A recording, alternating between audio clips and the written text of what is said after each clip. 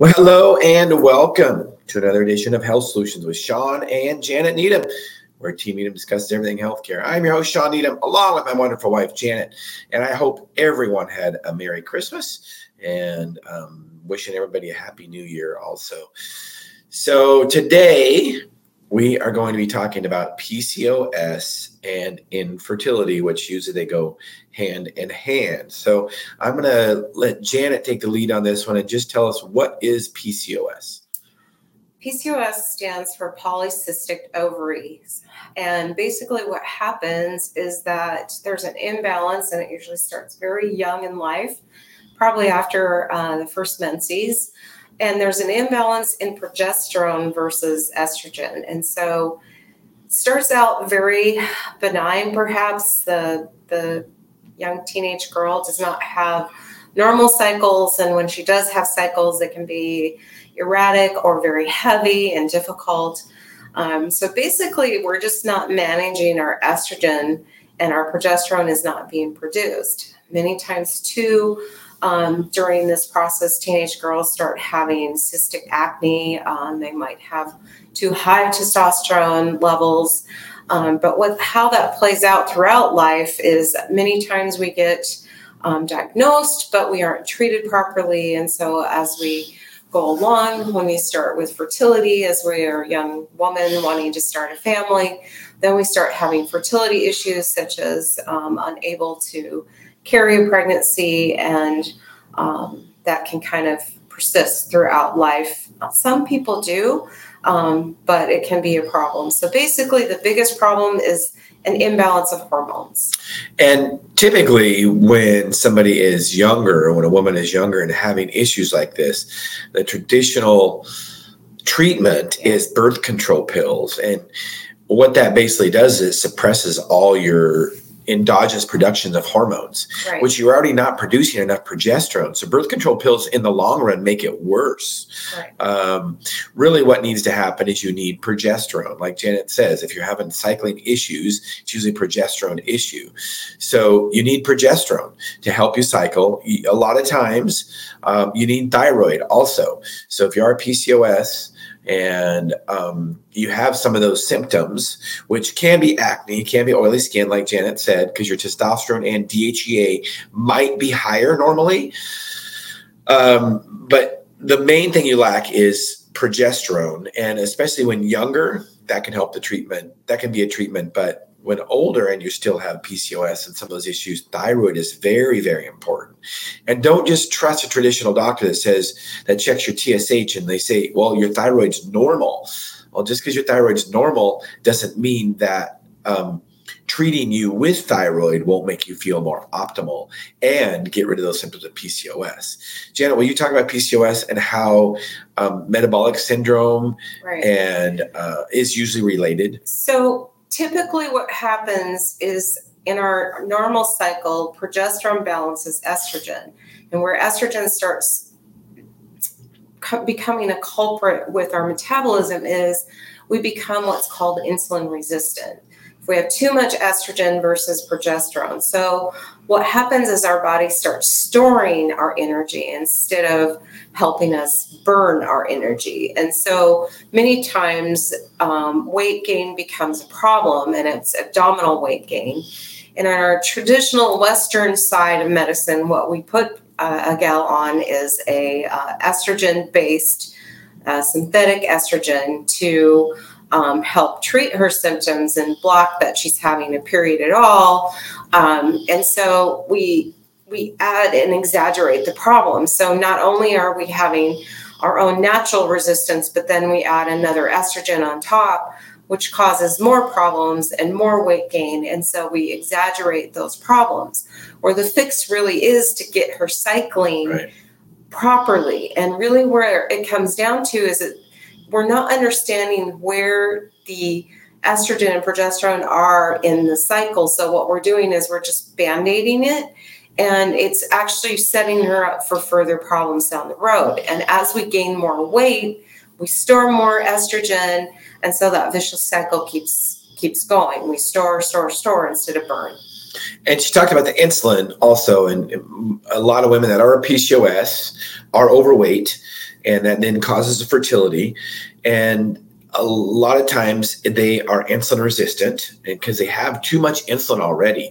They're not really, they don't qualify as being diabetic yet, but they're really going down that road. And really, honestly, if you look at their insulin, they're probably diabetic because they're not responding well. So one of the treatments for PCOS is also diet related. I think it's very, very important, not only to start progesterone, but also make sure your thyroid is optimized, and make sure that you start watching what you eat. Low carb, I believe in low carb, and especially for women that are PCOS, I think intermittent fasting is really, really important. They've already got too much energy. They're storing it as fat. They're storing extra glucose. Their insulin is high. So if they start fasting, it'll bring that insulin down and they can start losing weight better. And then in turn, other things will follow. Their cycles will follow and all that if you get them on the right progesterone and thyroid. You want to comment on that, Janet? I do, because a lot of times we just think that, putting a hormone or taking a medication is always going to solve everything. And that's not true. And you can even have somebody who's metabolically looking healthy, but their PCOS is still there. So, diet is super important, and balancing processed foods versus healthy foods. We talked a lot about this over the weekend with the holiday with our children about how important real food is that we consume, because the more processed something is, the more likely it has more sugar that's refined, and that's going to be an issue. So if you are someone diagnosed with PCOS, the more that you can get to real food that rots and we have to cook and preserve without being put in a box is going to be far more healthier for you long term. And it's the small steps along the way, because the thing is that to turn the clock back, we have to take small steps. It doesn't happen overnight. And if you think about PCOS, which if you're PCOS, you're probably not cycling regularly. And that also means if you're younger, you're probably not going to be very fertile. You're going to have a hard time getting pregnant and maintaining a pregnancy because of lack of progesterone, usually. And one of the things is that our diets can cause that. When your body prepares itself to carry a baby, it wants to be healthy. And if you're not healthy in yourself, then it's going to say, you know what, I can't afford to carry a baby, so I'm not going to cycle. So you can't get pregnant and carry another baby. So, or you do get pregnant, you miscarry, right? Because it's metabolic health is very important, and our bodies are smart about it. They know if we're healthy or not, and if we're able to take care to actually carry another life. And if we're not, we won't cycle or be able to carry the baby. Right. That's very, very common. So it's not just about taking progesterone. It's not just about taking thyroid. It's also about watching your diet and being healthy. Right. So maybe we should back up slightly and explain where progesterone hits during our cycle. The first part of our cycle, when we have our menses, usually it's just estrogen. There's no progesterone that is being made or released from our ovaries. And as we get to about the midpoint of our cycle, we start producing progesterone. We usually start ovulating during that time frame. And then progesterone really starts ramping up just in case we become pregnant. It ramps up until the point where it stops and drops off, and then we go into our menses cycle. Well, a lady that is having polycystic ovary syndrome does not produce enough progesterone, so that estrogen lining just keeps building and building and building. And so that's where the traditional cycle goes wrong, is that they want to decrease that building by making her look like she's going into a pregnancy, because basically that's what the birth control pill does. But it adds a foreign estrogen to her body, so it compounds the problem. So when they do decide as they get older to start having children, they take them off the birth control pill, and then they start the pregnancy part. And then she's set up for miscarriage because her own body is not able to produce the progesterone. So when you become pregnant, that progesterone is just being reprocessed or built or released at just a high level during its first trimester to second trimester to maintain that pregnancy. And that's part of the Latin word, progestation. So if that's lacking and missing, usually that first trimester is very difficult to maintain a pregnancy, even if they become pregnant.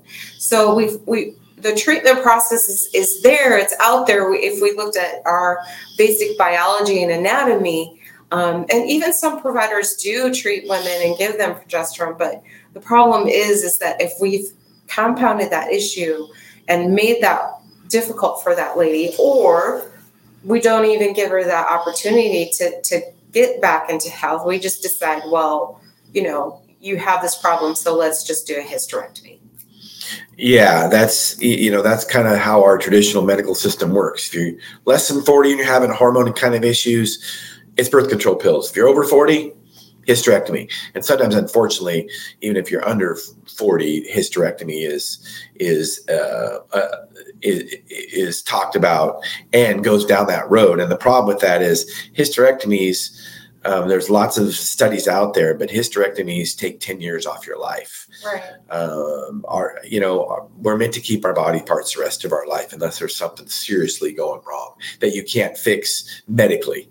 Right. So, and one of the reasons metabolically it takes years off your life is we've already discussed the fact that it sets people up for metabolic issues such as diabetes, but then you have the cardiac problem of cardiovascular health because hormones help with that. And if you are continually storing, so you set somebody up for chronic long-term health issues that can be reversible if they're treated early.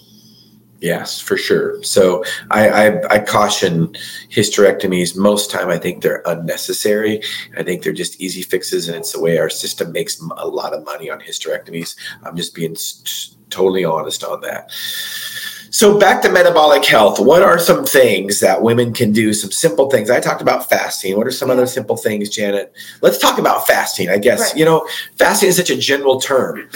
So let's talk about fasting and the benefits of it and how long a fast should be and all that. Sure. So first off, there's so many religions out there on diets, and this is going to hit, January 1st, and I'm already seeing things pop up on my phone and Facebook and social media. And let's be realistic about this. Most Americans can go without food for at least a day or two. We're going to die from lack of sleep before we would die from lack of food. So let's just kind of keep that in mind. So how I look at it personally is if I'm going to be doing more sedentary activities, then my caloric intake needs to change. So if you are starting to implement something like intermittent fasting, which helps because you don't have to do it every single day of the week, but maybe once or twice a week. I choose days, for example, where I am not going to do a lot of physical activity because it makes more sense, right? Cut your calories down, or it could be a time frame too, like from the time you get up to the morning till you go home in the evening before you have one meal before going to bed.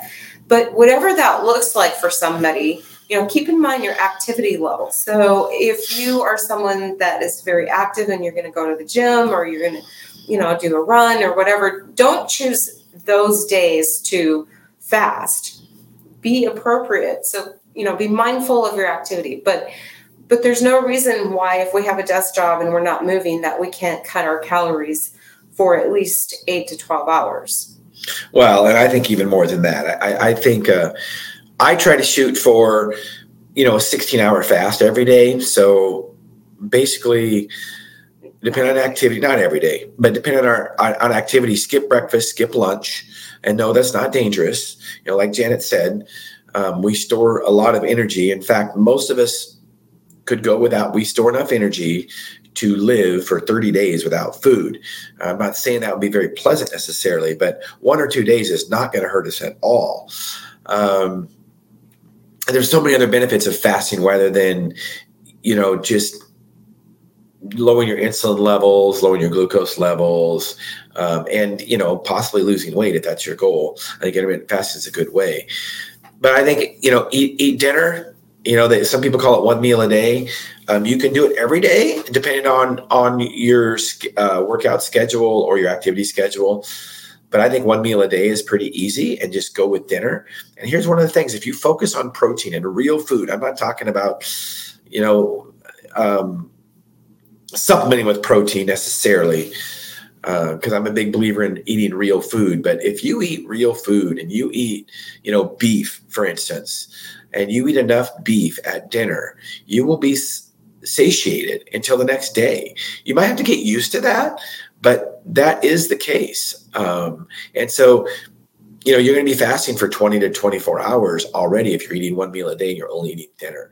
And I think it's easier to fast during the day than it is in the evening, because during the day you're usually at work. You're not around unlimited food sources in your pantry and your kitchen and your refrigerator. So I think it's easier to fast during the day. But anybody out there that's pre-diabetic or diabetic, this is what I challenge you to do with fasting. If you're not on medication that can lower your blood glucose. We are told many times in healthcare that the answer, we're told in healthcare all the time that the answer to diabetes is medication. Well, that is just an outright lie. The answer to diabetes is changing your diet. And if you want to see how you can reverse your diabetes, fast for 24 hours and see what happens to your blood glucose. Now, don't do that if you're taking medication that can lower your glucose and put you into hypoglycemia. Like if you're on insulin, don't do that. But I challenge you, if you're pre-diabetic, you're not on any medications, or you're diabetic and not on medication that'll put you into too low a glucose, just fast for 24 hours. You know what will happen to your glucose. And then tell your doctor, well, I proved it, it's reversible. So then long term, what are you going to do? You just fast more often. You don't have to do it every day, but fast a few days a week, or find out what schedule works for you. I think fasting is very, very important, because one of the problems with us as Americans is we mostly have an unlimited food source. So we're constantly eating. I think they say the average American eats 15 times a day. Now, I mean, that includes, drinking your coffee with cream in it and little snacks here and there. But think about that, 15 times a day, and challenge yourself to just count how many times you eat a day. And whatever that is, if you want to start losing weight, then just eat less, and have a window where you're going to eat. You have anything to add to that, Jen? I do. So first of all, I think we're unaware of how much calories are and what the calories look like and what serving sizes really are. For Americans, we have this sad diet that our government put out, I think, in the 50s or 60s, about how we're supposed to consume about 2,000 calories on an average an adult. Well, that's just not so. I mean, you should figure out what your height and body type requires. So for myself, if I'm just working in office and not out of office, I consume anywhere from 800 to 1,000 calories on a day. But that does not mean that that's a day where I'm working out heavily or doing some big activities. So you find out what works for you and you go from there. And then keep in mind, what does it look like? What is a serving size? Figure that out. Measure, look, weigh, read packages. There's so much material out there. It's easy to do. And the other thing too is you don't have to reinvent the wheel. You don't have to do everything every day right away. So choose one thing. So for me, I love coffee. I loved cream, but I just eliminated the cream, right? Do one thing. Small hinges swing big doors, right? If you are somebody who buys your coffee at Starbucks or a coffee stand, make it at home. You can control the calories much easier. Small things. Over time, I've seen many women that have dropped weight just by doing that alone. So it's small things that we can decide and do, and then they become habit, and it's easier to achieve. But when it comes to protein for women, especially when we have somebody like PCOS and we're talking about, managing your protein first, I think as a priority, really sets you up for success, because most of us do not know as women what that protein serving should look like and how big of an impact it has on us. Because like Shawn said, we feel fuller when we eat our protein. And also we've made that priority to heal too, because if you had, for example, a procedure, a surgery, or trauma, your surgeon or doctor should tell you to consume proteins to help heal and replace. So let's make sure we have good tissue and repair. I'm not saying to be on a perhaps keto or some, totally restrict carnivore or that kind of thing. I'm just saying, make it a priority. So small things that we can live with in our lifestyle that make it easier to succeed. Eat your meat first, and I guarantee you'll eat less of other things. I mean, those are just the facts, because meat is so satiating, whether it's beef or chicken or pork. And if you're really wanting to restrict calories, and stick to lean meats, like lean beef or chicken. Pork there's really not a lean pork per se, and I'm not saying that pork fat is bad. It just does add extra calories because fat is so calorically dense, twice as much as protein and carbohydrates. So speaking of the small hinges swinging big doors, 100 calories a day is 5 pounds a year. Just do the math. That's really it. So if when you think that extra, 100 calories is not going to do anything per day, over a year, it's 5 pounds. And that's typically how people end up gaining 50 pounds is, after high school, they just gain, 5 pounds a year. Next thing you know, 10 years later, they've got 50 pounds on. So small changes do get big results over the long run. And that's what's important is just to be consistent instead of, trying to be consistent is something that you can do long term. And there's certain things like strict keto diets, I think, are very, very difficult to adhere to long term. I think if you understand the concept of keto and, basically when you go keto, usually you stay away from processed foods. I think that's one of the reasons that keto is successful when it comes to weight loss. So just to encourage people that if you are PCOS or you're a young girl and you're starting to have cyclic problems, early on treatment is especially important. And find somebody who specializes in hormones, because not everybody's, unfortunately, not everybody is as educated or understands the importance of balancing the progesterone and estrogen ratios. Even though they might have training, it doesn't mean that they know what they should know or they're practicing in a way that's going to be beneficial. So we regularly refer people to hormone specialists that know how to balance people's hormones. And that usually gives people better choices and decisions and healthier outcomes. Yeah, for sure. So if you have any questions about PCOS or know somebody that has PCOS or infertility problems, cycling problems, please have them reach out to us at the pharmacy, Moses Lake Professional Pharmacy. That's what Janet and I do all day long, is we help people with hormone-related issues. We talk to patients and healthcare professionals all over the nation all day long, and we absolutely love it. So feel free to reach out to us. Let's see if I can find there it is right there. Moses Lake Professional Pharmacy, 509-764-2314. This concludes our discussion on PCOS and infertility. Stay tuned for our midweek podcast, which is Thursday, 8 a.m. to 9 a.m. Pacific Standard Time. You listen to Health Solutions with Shawn and Janet Needham. Thank you for listening.